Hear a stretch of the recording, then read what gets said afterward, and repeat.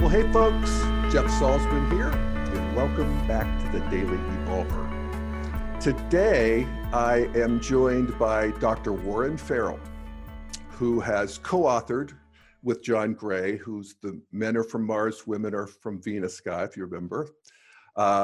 They've co-authored a new book called The Boy Crisis: Why Our Boys Are Struggling and What We Can Do About It. And Warren and I actually talked yesterday, but I wanted to take a minute to introduce you and sort of the themes of our conversation, because I think it's really a great example, again, of an integral sensibility coming online in, in cultural evolution. So see if you agree. Some of you may know of Warren Farrell. He's been an A-list author and been on all of the, Oprah, recurring guests on Oprah's actually, and been reviewed in the New York Times and Wall Street Journal and a lot of the big magazines, and is most famous for his book, The Myth of Male Power, which, think about that. And he also advised the Obama administration when they were considering a White House Council on Boys. And he's the only man in the U.S. to have been elected 3 times to the board of the National Organization for Women in New York City. So already you can get sort of an integral sensibility from this guy. He's advocating for both men and women. And he's pointing out, and this is the boy crisis, he's pointing out the deficiencies in male development that are pretty significant, particularly with kids, without blaming the advances made by women. And I like that. So the boy crisis, falling behind academically, socially, in terms of health, crime, suicide, life expectancy, behavioral problems, medication for behavioral problems. And I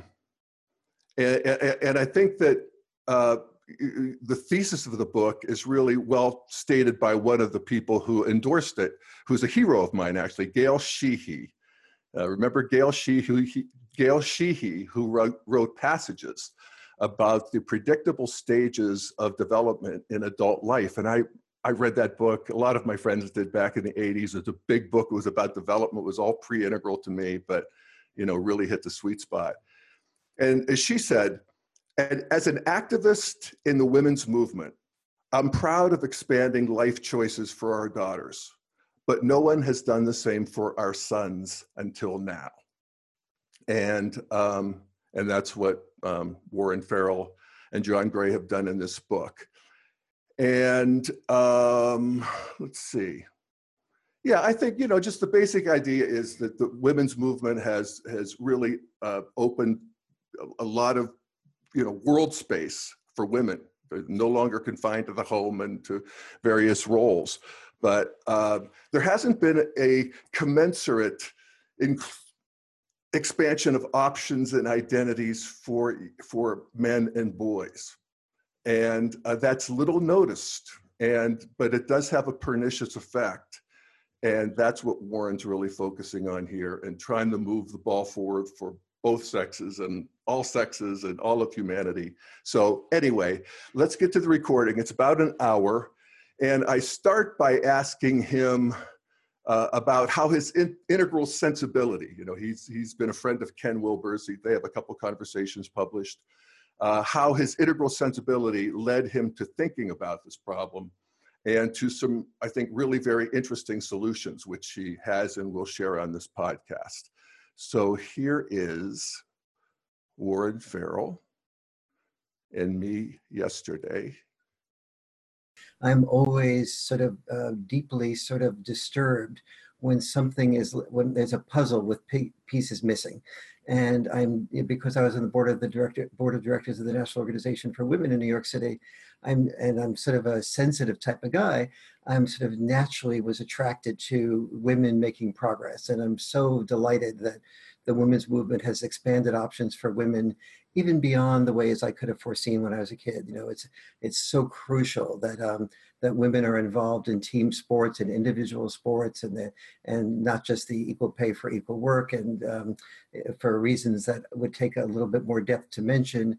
That is the gap that we call the gender gap is not nearly what it appears to be. That I ended up having to write a whole book on that to explain that issue. But for me, I'm very just desirous of making sure that we don't develop ideologies that almost always creates simple solutions to complex problems, which are almost invariably the wrong ones. And then with an ideology, we tend to close our mind and march too far in the direction of that ideology because we tend to enhance our simplistic thinking about something. And unfortunately, the women's movement has gone from this enormously positive impact of opening options for women to oftentimes doing a misanalysis of what the world was about with men and women versus the civil rights movement and Marxism. I'll explain that in a moment. And they've tended to undermine undervalue the family and demonize men.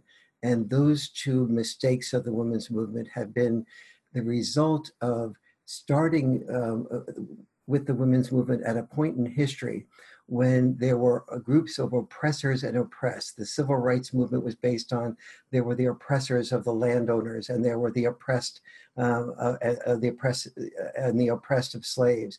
That was an accurate division. And then Marxism came as an attack on the family, but there was the oppressor group that were that were the rich and bourgeois, and then there was the oppressed. And those two, so there was a hierarchy that was created, and because men were making more money in the workplace, the feminist movement moved that hierarchy over to men and women, saying, well, men make more money and for the same work, which was not quite true. It was at one point, but it has no longer been true for quite a while. And men are the oppressors and women are the oppressed. And that was a complete misinterpretation. So if you go into any women's studies course, the theory will be that we live in a world dominated by a patriarchy, which is dominated by men who make rules to benefit men at the expense of women.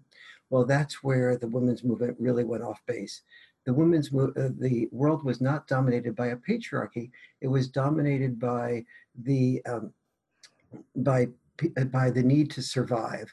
And to survive, our grandparents and our parents, women learned that you needed to produce children and they were called more feminine if they were mothers and they had children, and they focused their lives on those children and sacrificed for their children for the purpose of making their children's lives even better than theirs.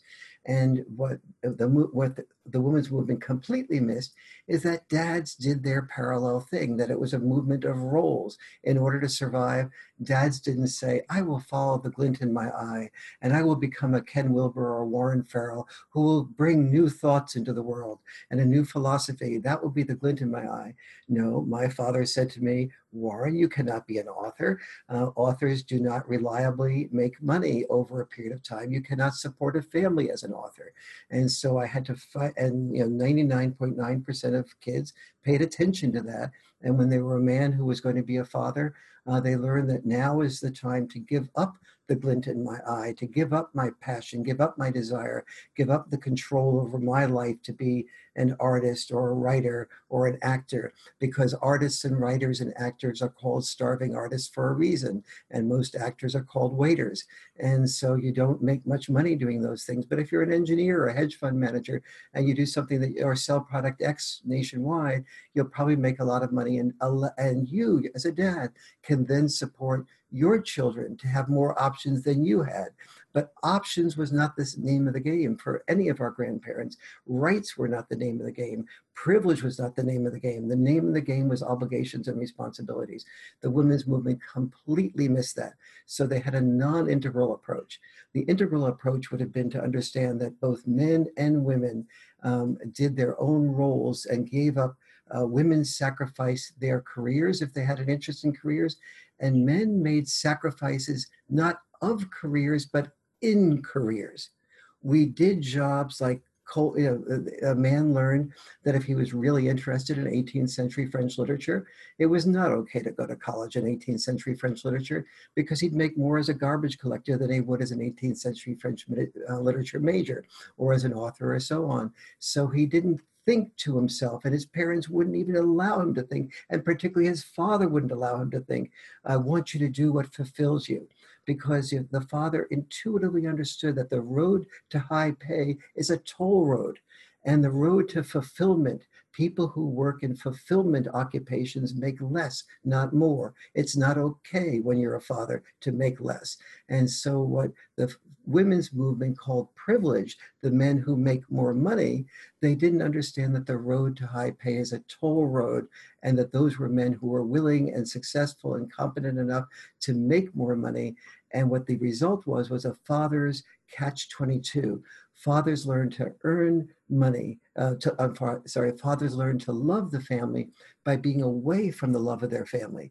And no one asked the father any more than historically anyone asked mother, what do you want to do? It was survival dictating what you need to do. And that's where the women's movement became enormously, not only non-integral, but it reinforced the sense of entitlement by suggesting that men were entitled to, that males, especially white males, felt entitled to their jobs. Well, you go and take a transportation anywhere, walk outside wherever you are now, call for an Uber or a Lyft. 90% chance, more than 90% chance that a male will pick you up. Ask that male how many hours a week he's working. He's usually working 60, 70 hours a week. Ask him if he's doing that because he has male privilege. And you get a little bit of a sense of, what working is about for men. All right. So from a developmental perspective, using the stages of development, I think what you're arguing and what I agree with is that human beings have always organized themselves in some optimal situation that benefit both men and women. Mm-hmm, mm-hmm. And that arrangement has evolved over the years. And there's sex roles that our ancestors had, mm-hmm. that our grandparents had, that our parents had, that we have, that have evolved and have evolved together. Exactly. And where a differentiation I would make, and I'm curious if you agree, is the women's movement that is sort of part of modernity and sort of an expression of all men, people are created equal, and that there should be equality of opportunity, mm-hmm. versus the green women's movement, mm-hmm. or the postmodern women's movement that is more along the lines of the story of oppression, mm-hmm. Yes. and that feminism has to be a fix for oppression, mm-hmm. and that the problems of history are that men have dominated women and have dominated each other. Yeah. And it's, time for men to get their comeuppance. And as integralists, we want to say, wait a second, there's a deep truth to the green realization of sort of interiority of how our sex roles get, enacted. Mm-hmm. Mm-hmm. But from an integral perspective, we want to see that we were all players in the game every step of the way. Yes. And that there have been upsides and downsides for both sexes, and they're not even that relevant, mm-hmm. except that when we see that there is, somebody left behind. The first wave of feminism saw that women were being left behind. It was mm-hmm. obvious, mm-hmm. especially after World War II, and how you got to keep them down on the farm and all of that stuff. And then, and now we see that boys and men, they were left out of the equation because they were seen as the oppressors. Yes, exactly. And so it's still a little bit puzzling to the average person listening to this to say, well, it's very clear to me that women were left out of the workplace, they were left behind. So, and that means that they didn't have power. And so you really have to, but without understanding that we never even asked men when once children were born, what do you men want to do? Well, a bit And absurd. It yes, wasn't what we were doing then. exactly. And Yeah. so the But it's first, what we can do now. And what I love about your book is that you actually envision a coming world where men are able to expand their playing field. yes, and I'm saying to women, I'm saying single. I'll go maybe back in a few moments to where and how the boy crisis came about. But the well, actually, let me start there because it'll all fit together a little bit better. I started working on the boy crisis 11 years ago, and I began. One of the things I saw was that in all 60 plus of the largest developed nations, that boys were falling significantly behind girls in every academic area, and especially in reading and writing, which were the two biggest predictors of success. And so that concerned me, but I then asked the question, what do developed nations have in common? And I saw that what developed nations had in common is that they had permission for two things. One was for divorce, so because they had enough luxury to be able to afford divorce. And secondly, enough luxury to offer women freedom to be able to have children without being married. So then I looked at these two groups carefully. And in these two groups, there was an enormous gap between the boys, especially, who had father involvement after divorce versus those who didn't. Now, after divorce, these boys that had father involvement didn't do as well as boys in intact families, but at least they came fairly close to that. Boys without father involvement did terribly as a rule on more than 70 different measures of success, physical health, mental health, the ability to get jobs, failure to launch was enormously greater among these boys. The other group, the group that of women who had children without being married. The theory was that a lot of these women were living with men, and so 6 of one, half a dozen of the other, about whether they were married or not. As it turns out, that only about, even among the group of people who had women who had children who were living with a man, 40% of them did not see the children at all, or very minimally, after 2 years. So living together was not the equivalent of being married. There was a greater commitment to stay with the children for a longer period of time when there was marriage. And then among the women who had children without living with a man, there was an enormous group of children who didn't have a father involvement, very minimal or none.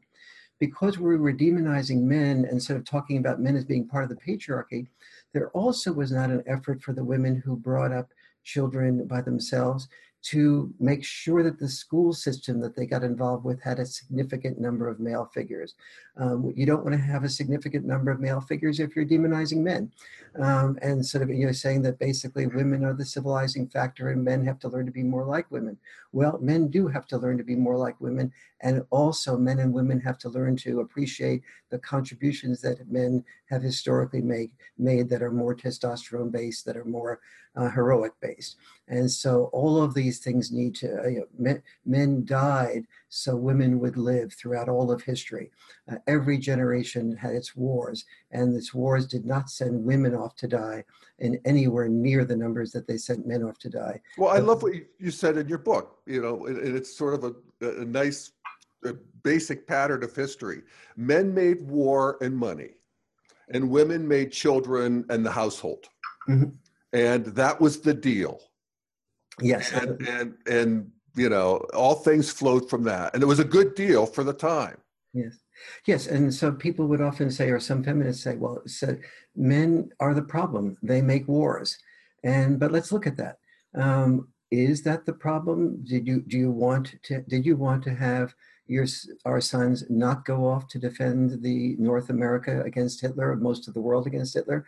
Do you wish to be speaking German and in Nazi modality at this point in time? And if you live in the United States, do you want to just leave, just kill yourself, because after all, you were the oppressors that came over here and oppressed the Native Americans? Did women in the past want to marry men who were sensitive, loving, caring, and but wanted to be just artists? Those people were mostly in the past gay males, because those gay males didn't feel that they had to have the responsibility to earn money to support more than themselves. And so they had the luxury of being the philosophers and the artists and the historians of our time. And so the important thing about all of this is that what we've come to not even ask about questions wise is, why do we need dads? Why do they contribute? We haven't asked ourselves, what happens when a child is not brought up by dads? We haven't looked at the common denominators of 26 out of 27 of the major mass shootings since 1949. That is, by major, I mean 8 or more killed in one mass shooting. The common denominator of 26 out of 27 is that they had minimal or no father involvement. We don't look at the common denominator of ISIS recruits. Again, no father involvement, not just the boys, but those girls who were, or females that were ISIS recruits as well. We don't ask ourselves the question, what if I'm in an intact family, what do I have to make sure that I respect about a father's likely contribution? And so, for example, a mom and a dad typically will, if the child is having dinner, will say some version of, sweetie, you can have your ice cream as soon as you finish your peas. Moms and dads will say pretty much the exact same thing. The children will respond in pretty much the exact same way. They'll test the boundaries, have a few peas, and then say, "Can I have my ice cream now?" But the difference is in moms versus dads' reactions. As a rule, moms will be more likely to say, "Sweetie, I said you can't have your ice cream until you finish your peas, but I'll tell you what, I know it's been a stressful day for you. So if you have a couple more peas, then you can have your ice cream." Dad will say some version, sometimes not even verbally, just sometimes non-verbally, some version of, "Sweetie, you can't have your ice cream until you finish your peas. You know the deal, I know the deal, and you know that I know the deal." And so the kid will often say, "You're so mean." And dad will say, "Well, you can continue to complain, and then there'll be no ice cream tomorrow night either." So the kid with the father is much more likely to settle on the understanding that there's no option but to finish your peas, that is, do what you have to do, in order to get your ice cream, that is, do what you want to do. Whereas with mom, the child learns, because the mom's greater sensitivity leads her to sort of being a bit more lenient most frequently. And the child learns, I told mom that I had a tough day. I told mom that it was really hard being divorced, not having dad around all the time. Mom felt my being able to say that. And as a result, I was able to manipulate a better deal. And so the child tunes into its ability, what creates the ability to manipulate that better deal. And here's the result of that. The child growing up with dad, only 15% of the time has ADHD issues. Child growing up primarily with mom, 30% of the time has ADHD issues. So let's connect the dots here. The child with the dad learns it has no option but to pay attention to doing what it needs to do to get what it wants. With mom, it learns it doesn't have to pay attention. It ends up with an attention deficit, but a manipulation increase. And so then take that to school. The child goes to school, and with the attention deficit, it doesn't know how to postpone gratification. So has a homework assignment, gets sidetracked with texts, with maybe a video game that it wants to play, never gets the homework done. And on the one hand, is satisfied temporarily, it got its ice cream, but on the other hand, it was not satisfied in the long run, because he's now seeing that the teachers aren't respecting him or her as much. Students, peer group is not respecting him or her as much. And as guys get to be male-female oriented, he learns that the girls do not choose losers. They don't choose, if you're not a football player or a student body president or getting really good grades, if you're not in some way performing, girls are not usually interested in you. And so the boy becomes depressed. He starts withdrawing. He may get into identifying through a hero vicariously in a video game, become addicted to that video game. a male-female time. He doesn't feel he can have a real woman he goes out with, so he gets addicted to video porn. The video porn increases his dopamine only when he has a new level of excitement. Of real life female comes into his life, feels objectified by having to provide this this new level of exalted excitement that she isn't good enough by herself. She withdraws in disgust. The boy feels more ashamed and withdraws into more video games. And that's sort of the cycle that often happens when we don't appreciate, and this is just one of about a dozen contributions I talk about. Damn, boy crisis. Warren, you're depressing me. Jesus. It is. But let me just say, we can appreciate that there is something that we have to offer. Well, and one of the things I love about your book is that you talk about that, what you just talked about is the upside of the downside of the upside. Mm-hmm. The upside is that we live in this amazing modern society where we don't have to work so hard. Yes. But our fathers, grandfathers, and ancestors immemorial did. And that there is something about the male contribution that is, deep in us. And if we don't feel that kind of work purpose and value, then we're lost. There's a part of us that's lost. Yes. And that's what's happening to boys. And that's, the upside of modernity. Women, on the other hand, are finding their power. Yes. And, they're, of course, overblowing it and, and telling some, bad stories about it, particularly the oppression story. Mm-hmm. But boys are just sort of lost here. Yes. And so, but we're not going to go back. We're not going to go back to dad's, to these past structures. Mm-hmm. We're going to go forward. And I like what you talk about. I mean, that there are ways of thinking about this where we can take care of boys, through boys clubs, men club. Why don't you talk a little bit about what's a healthy future look like here? Yes. Well, I think the first step of a healthy future is recognizing that we've created a purpose void. In the old days, we had senses of purpose, and the senses of purpose were that a boy, to be a proud man, would basically be disposable. He would prepare himself for disposability by being a hero in war. So heroic, and he developed an heroic intelligence. Heroic intelligence is the opposite of health intelligence. So preparing a boy to be disposable by being a hero in war, we prepared him to do that by creating thousands of social bribes. The social bribe to call the boy a hero, the social bribe of parental pride, the social bribe of promoting him every time he risked his life. So he got to be a general if he did it all really well. But the more he risked his life, the more he was valued. And the more he valued himself. And the more he valued himself, he noticed that women fell in love with the officer and the gentleman, not the private and the pacifist. He noted that the women the first women he was attracted to at school said, "First and 10, do it again," not "First and 10, please don't hurt yourself." It's really ridiculous to be on that field getting concussions and spinal cord injuries, don't you think? Maybe you should play flag football instead of tackle football. That would be a lot safer for you. And we'll prove it to you by going out with only the boys that play flag football, or only the boys that don't play football at all. No, they said first and 10, do it again, meaning first and 10, risk a concussion again. And if you do that successfully and you go into the hospital, we'll go to the hospital and hope that you get better so that you can repeat the pattern that put you in the hospital.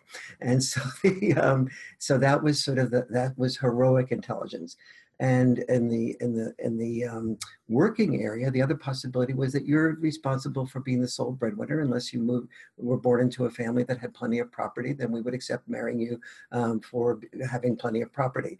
But in some way, shape, or form, if you were to have children with me, the woman who would like to have children, you'd better darn well have a way of earning a living that will make our children have the greatest number of opportunities possible. So women were protecting children by marrying men who were the best protectors. And so the males were obligated to be those protectors. Now, fortunately and unfortunately, we've created a purpose void. We no longer need it as many males to be dying in war. And we no longer define masculinity by being a sole breadwinner. We can have a man can still be thought of as a man if he's sharing the breadwinner role. But we still have, so our sons that are born today don't have this clear social mandate. So when they don't have this clear social mandate to be disposable, which by the way, I think is wonderful, who wants to prepare our sons to be disposable? But when they don't have that clear social mandate, there is a void, and that void, if there's also a void of fathering, and the boy not having a father as to guide him through a much more ambiguous situation, so we need fathers more than ever before because fathers need to help their sons and their daughters do a combination of things that were never in history required before. And that combination is, on the one hand, discover their unique selves, as Mark Gaffney often talks about. And that unique self is a powerful discovery that is a new gift of modernity to both our sons and our daughters. The women's movement is helping the girls to discover their unique selves. Virtually nobody is helping boys do it. However, if you do discover your unique self, you're likely to focus on fulfillment, which will, as I mentioned before, lead you to less money, which will lead you to be less attractive to many women. And so the boy has to learn, as do many girls, to both discover their unique self, but then also find a way of making a living, not just making a living enough to support himself, but if he's going to be a father, most women are going to be interested in a man who's making enough of a living to support both himself and more than both himself. Maybe her option to maybe stay home full-time with the children, which 40% of women do, or her option to be working part-time, which another 20% of women do, or her option to be working full-time but be cutting back and on the amount of hours she works full-time. And so he has to pick up the gap there, not just for himself and herself, but for as many children as they have and as many children as they think that they might have, and all the emergencies to create a margin for error if your children have special problems or special needs. And so boys and females instinctively know that they can't marry the man who's that private and the pacifist, if they and they're oftentimes energetically not attracted to the man who's the private and the pacifist. They want a man who knows what he wants, who's planning, who's able to be performance oriented, but yet also able to be sensitive and caring and loving. So that's Well, that's very exciting. Go ahead. Yes, absolutely. That's a very exciting view of where we're going. Yes, where we're going, Don't we see that with the younger generation?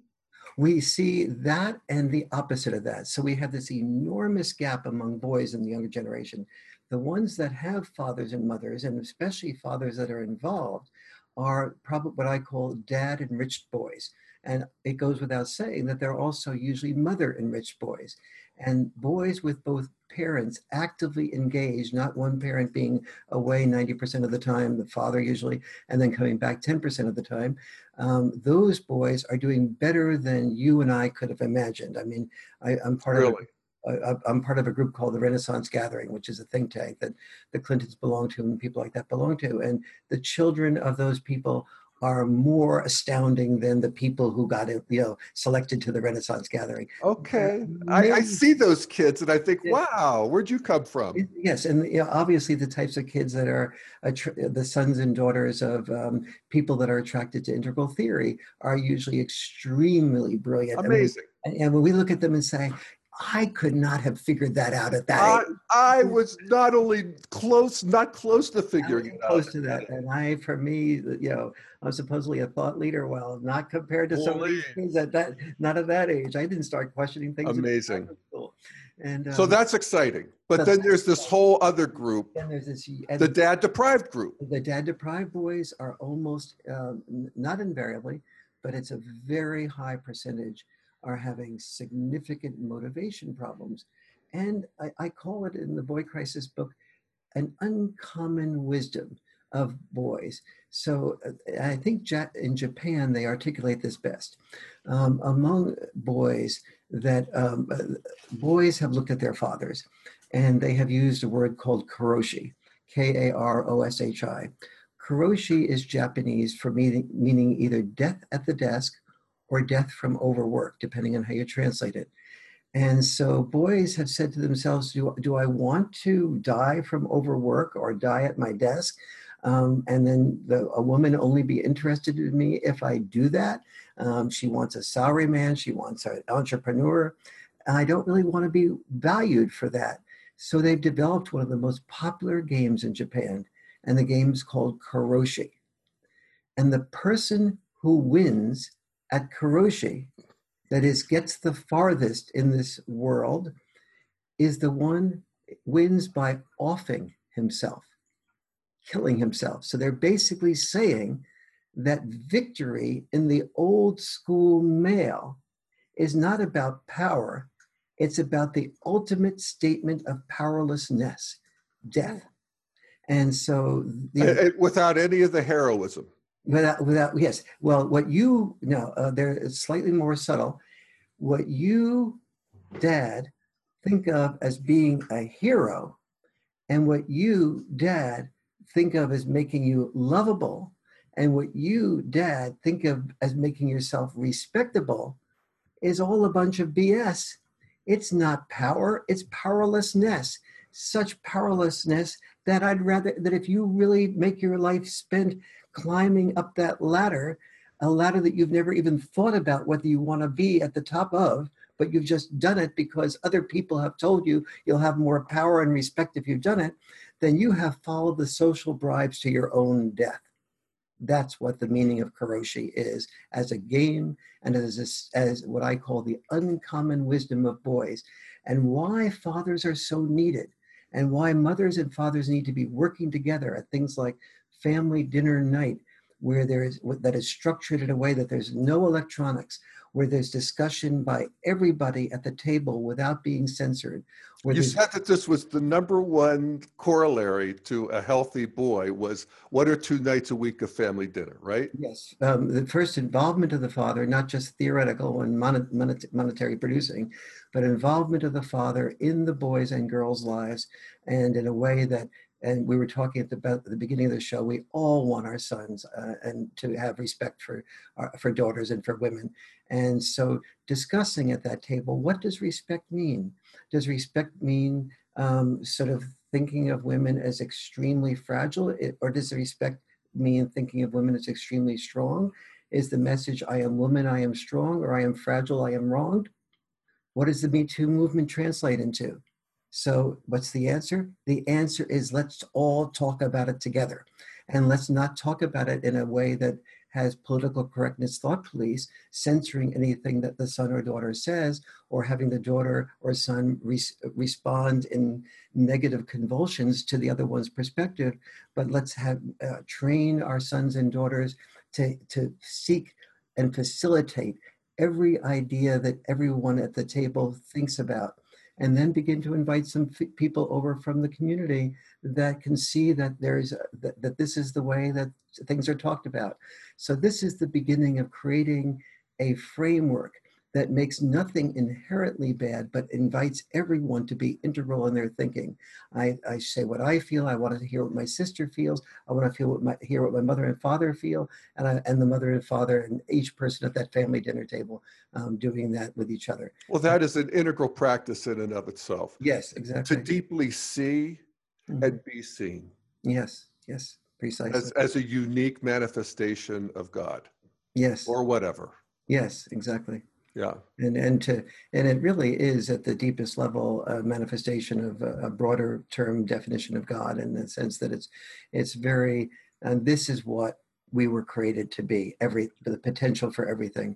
Yeah. And our grandparents have created enough economic survival, especially here in the United States, to be able for us to afford a luxury. When we judge our grandparents because they don't have the emotional wherewithal, the ability to communicate in a way that is listening in its orientation and facilitative.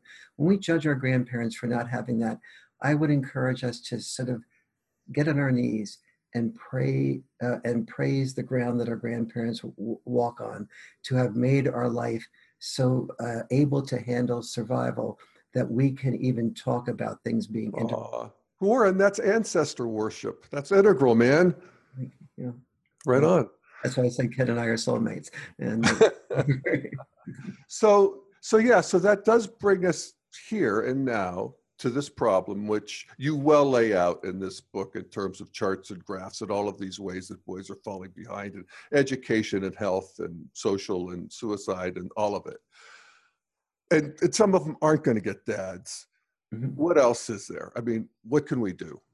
Really important question. So there are many first of all, single moms should know that if there is the potential of a man in a picture that you might feel is sort of doesn't consider the children's feelings, really read The Boy Crisis to see the difference between a maternal definition of an abusive, narcissistic, irresponsible father versus what may be in that man's mind and what may be his unconscious considerations that have not been articulated to you. So the father that roughhouses, as we talked about before, may feel like just one more child to monitor. But when you understand, which he will not usually say, and therefore you're not at fault because women can't hear what dads don't say, is what that function of that roughhousing is. He may seem mean for requiring the boy to finish the peas before he has the ice cream. Understand what the functions of that are. He may seem irresponsible by going back and by taking your son to a school and dropping him off to do a pickup game where he maybe eventually gets into a fight with somebody else at the playground, and you may say, he's so narcissistic. He went back and watched the NFL game. He cares more about the game than he does about the kid, the son. I just can't, in good responsibility, leave him attending to our son or our daughter alone. And maybe in that father's mind is that when he gets involved in the pickup game, and if he gets involved in a fight, that he would like to, the dad, be able to process what led to that fight, and have the boy take responsibility for choosing different people to hang out with, to choosing different ways to hang out, to pick up the red flags of what dangerous colleagues are, and to work with that. And he'd rather have the child risk doing those things that got the child in temporary trouble so that the father can be there to move him through that process. Yeah. Now, we talk about the difference between masculine compassion and feminine compassion. Yes. One being challenging, mm-hmm. one being supportive. Yes. And we need both. What do the next words out of my mouth? What do the children need? They need both. They need both. Mother and father have unconditional love for their children, but it's expressed very differently. Unconditional love is often expressed by mom to a greater degree with unconditional approval. Unconditional love by dad is often expressed by conditional approval, but always knowing that he loves unconditionally. And part of his loving unconditionally is the responsibility to get into tension modality with the son and the daughter so that the child learns to have that little bit of a social bribe to do the right thing and get the father's approval by doing the right thing. But the father loves just like the mother loves. It's just right. That the mother's love is more apparent. And so, but your question was different than that. The question was, so if not a father figure, go on. Yes. So here's part of what I studied was what's the best way to look at what can make a child have a good alternative role model if it cannot be a biological father. Second is a stepfather that's involved a great deal. However, the normal dynamic of a stepfather leads to the mother being in charge of the stepfather, the mother being the boss, the stepfather doing what the mother says, and the stepfather only becoming an advisor. So I have an in-depth section in The Boy Crisis on how to avoid the slippery slope from becoming an equal stepdad and therefore uh, down to just an advisory position, and why stepdads who are just advisors end up withdrawing from the process of being really good stepdads. Yeah. So that's one thing. Let's say a dad and a stepdad are not in the picture for whatever reason. The Cub Scouts have done very good studies on what happens when a boy is involved for 2 or more years in the Cub Scouts and attends consistently. The character development that is part of growing up as a Cub Scout is very positive and can really help do the most important thing that we want for our sons, which is to develop character and to develop integrity and loyalty, but loyalty that's questioned, but not rebelliously questioned. Second, Boy Scouts are an extension of that. Third, YMCAs and YWCAs are beginning to develop programs for young boys. So are the boys clubs. So our Mankind Project is doing some very good stuff now for younger boys. These are really good programs that I would encourage investing. I would love to see that. I love the Mankind Project and the way they get into nature and the way they get primal. And I think that would be so helpful to a kid. It's such an initiation, right? It really is. And the Mankind Project used to be more adult male oriented, but it's now extending its outreach to younger males as well, which is extremely needed. And its tendency to connect both with nature and with dad, or the lost dad or the hurts with dad, make it it's probably the program from which I have heard the highest percentage of people feeling Oh, really? well facilitated toward a healthier masculinity than any other single program. Yeah, and I can see why. It has an X factor. But basically, the bigger thing that's happening is awareness itself. Mm-hmm. Yeah, absolutely. It's just like we don't smoke in a closed car with kids like my parents did. That just would never do that, or in an airplane. And now the idea of a boy being without a masculine figure, it starts to feel like there's something wrong here. Yes. And then the next question becomes, how do we then, if our boys need a new sense of purpose to fill this purpose void, how do we create that new sense of purpose? One of the ways is, just as we have, the women's movement has made it a sense of purpose, an option for girls to have the sense of purpose of being a full-time executive, or a scientist, or so women have now, as a result of the women's movement, the options to work full-time, be with the children full-time, some combination of both. But most fathers, as they're getting older, as they have children, don't have those options. They have the option to work full-time, or work full-time, or work full-time, and that's extremely narrowing for boys. And so we have to sort of help our boys expand those options. So how do we do that? One of the ways that boys have always responded is to be thought of as a warrior. So let's create a concept called father warrior. And warrior, WARRIO. Yes, not the fighter. Yes, I have a way of saying yes, I want to make sure that's clear. We're like warrior, right? Yes. And so a father warrior is and so how do we create a father warrior? Remember, first of all, that boys are willing to die in order to be called a warrior. Hallelujah. So if they're willing to die to become a warrior, what did they get in exchange for that? They got respect, they got honor, they got called heroes. So when they got called warriors. And so if we are saying to our sons, this is one of the most respectable things you can do in the new era, jobs, careers will change multiple times. The one thing that will not change for your lifetime is parenting.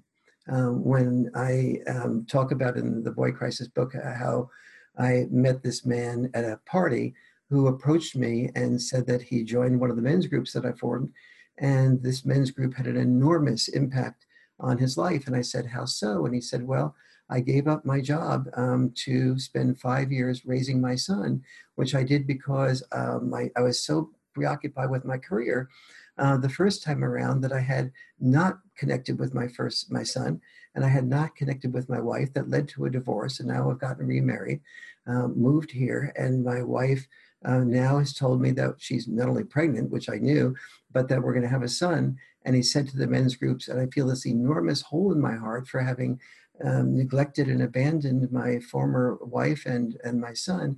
And I don't want to repeat the process, but I'm doing really well with my business. And I have a lot of contracts and that I can't just get rid of.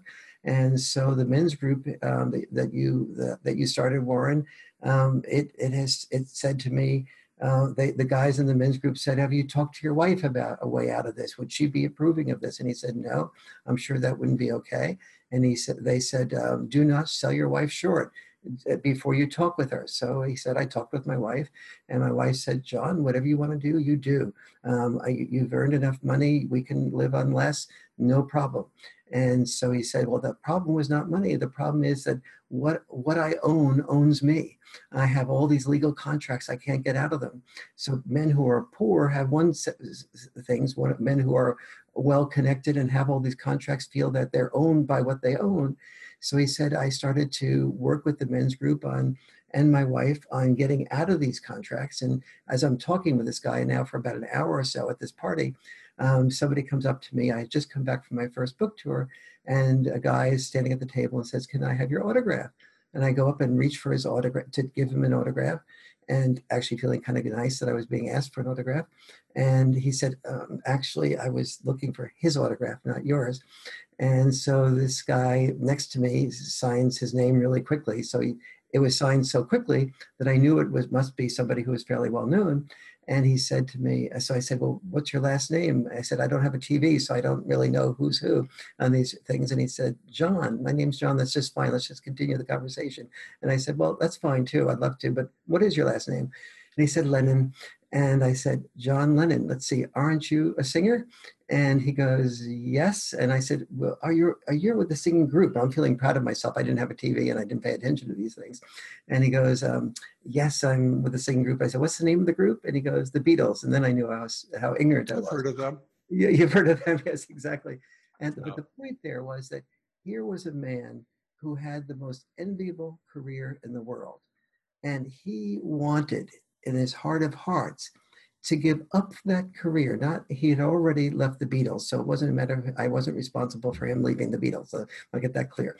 But he had a solo career that had been doing very well, and he was willing to give up that solo career that was doing very well and unwind all his contracts for 5 years of raising his son, and Sean. Which he did famously. Which he did, yes. And it's interesting to hear that a men's group that you started, were part of, was instrumental in that. That's really cool. Well, yeah, it is actually cool, and it was fun, and it's really, but and I hope though that the important message there is not missed, which is that sometimes there's a feeling that, oh, a man who would take care of his children full time must sort of be a loser or less than a full man. Right. Or not really be able to do that well in his career. So he chooses this secondary sort of way of being useful, which is raising children.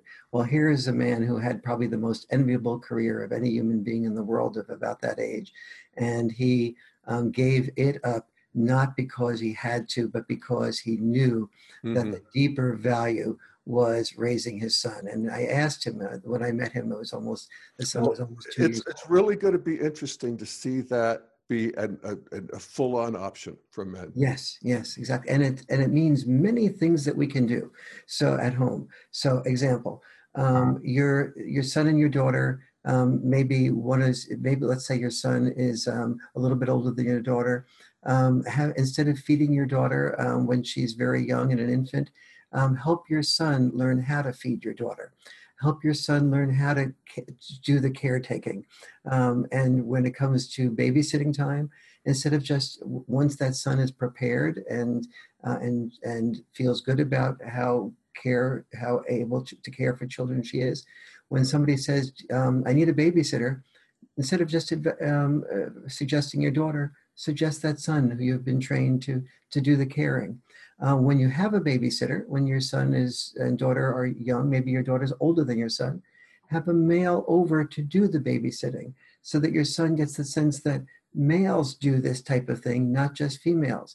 In school, start with, in first grade, having our son and daughters be able to learn how to communicate. Communication should be as core to the curriculum from first grade on as math and science and reading. Marriages and life fails because of poor communication much more than it does from any subject we learn in school. And so this has to become a new core part of our curriculum. As boys learn to communicate more receptively and openly and develop their emotional intelligence and think of it as being a man to do so, and let me just spend a moment on that. Being a man to do so is where masculinity will go to in the future, because as women earn more money, they will want something from men other than earning more money. They'll want emotional intelligence from men to fill that void, to make the man useful in their life, but also useful as a father. And Hallelujah. yes, and so this is really This is great. This is the gift of modernity, and the gift of this is the way to turn the boy crisis into a boy opportunity, and also a girl opportunity. Because which of us wants our daughters to be marrying a man who's unworthy of their love? Yeah. Well, it just honors every piece of the puzzle, the whole range of human, capacity and endeavor, and invites us to be who we are and make our way in a way that, where it's all respected. Yes. And it's all meaningful. Yes. Yeah. Let me just ask you a couple of slightly tangential questions. Mm-hmm. Can a woman there are a lot of single women as single mothers. Can a woman do it alone? Can she bring a masculine and a feminine compassion? And what do you think of that? Is there just there's one, or maybe even a man? Could one person do both? Yes, one person can do both, but boy, it is really a hard job. The best way to think about one person doing both is to never have had children, because in theory it really works well. And but in practice, that's me. It was well. I mean, what to understand from this is women have taken the burden off of men of being the sole breadwinner. For heaven's sakes, let's take the burden off of women of being the sole parent. Being the sole breadwinner is oppressive. Being the sole parent is extraordinarily challenging. The many single mothers that I dated before I chose the woman who became my wife, or before some woman allowed me to choose her,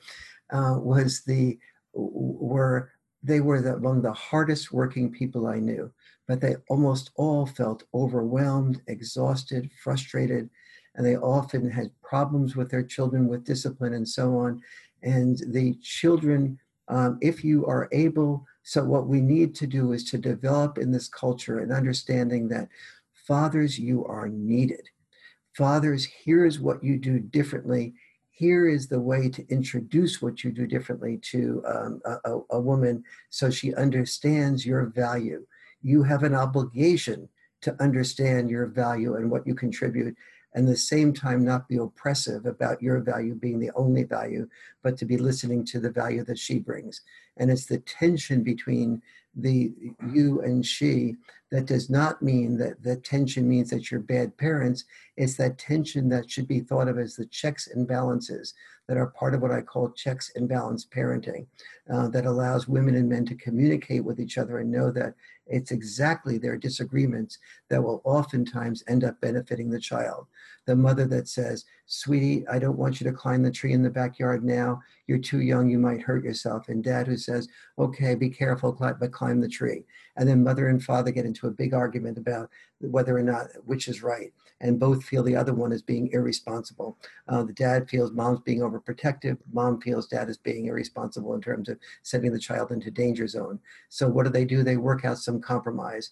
Yes, you can climb the tree, but only if you, dad, are right under the tree in case the child falls, you can cushion the fall. And by the way, give me the cell phone so that you don't get distracted with that. And so what the child ends up with is being able to climb that tree, which, by the way, develops synapses and connects new neurons and increases in IQ by taking risks and knowing which risks to take and which ones not to take. But on the other hand, can be very dangerous if it's done too much and gone too far. And so that argument that seems to have been very damaging needs to be reframed as this is our way of raising our child the most effectively by both of us listening to each other and getting to the best of what we both have to offer. Yes, and what a wonderful problem and what a wonderful process if we hold it in that light. Yes, exactly. So guys, you are needed. You're needed but before you are needed, you need to know what your roughhousing contributes, what your boundary enforcement contributes, what your tendency to go for children to go outside of their comfort zone. When the child has a teacher at school who the child feels hates him or her, and the mother says, if you feel mom and dad, if you feel that teacher hates you, I'll go talk to your principal because I don't want you to have a bad experience in your early childhood with education. And dad goes, throughout life, young man or woman, you're going to have to learn to get along with people that you don't like and that you don't think like you. So I want you to go out of your comfort zone to do that. Who is right? The communication about how to talk to your child about that, how to talk with each other about that, that's the right solution. In there, how to talk to the teacher about it. Wow. How to facilitate a win-win situation. Yeah. Future that sounds very integral. It's just, finding the piece of the truth that everybody has, and it's situational and we never know what it is, but we sort of duke it out and we, hug it out. Yes. And we get there as best we can. Absolutely. We listen to it out and we start out with an inner assumption that the person who disagrees with us has something to offer that we can learn from. Here. And that's, I think that's why I said Ken and I feel are very soulmates in our integral intuitiveness. Yes. Well, it shines right through there, Warren. Mm-hmm. Hey, thank you so much for being a total pleasure. Yes, it has. A great conversation. And if people are interested in more from you, what should they do? I've made it very simple because I couldn't remember anything more simple, more complex. Just do warrenfarrell.com and that'll go onto my website, or just, do Boy Crisis, either boycrisis.org or just Boy Crisis with Warren Farrell, and you'll get right on the, you'll see all the comments on the book. And if anyone who's listening to this finds that the Boy Crisis does not serve you well, just write me and email me. I'll give you my address and send me the book and I'll send you your money back. Can't beat that.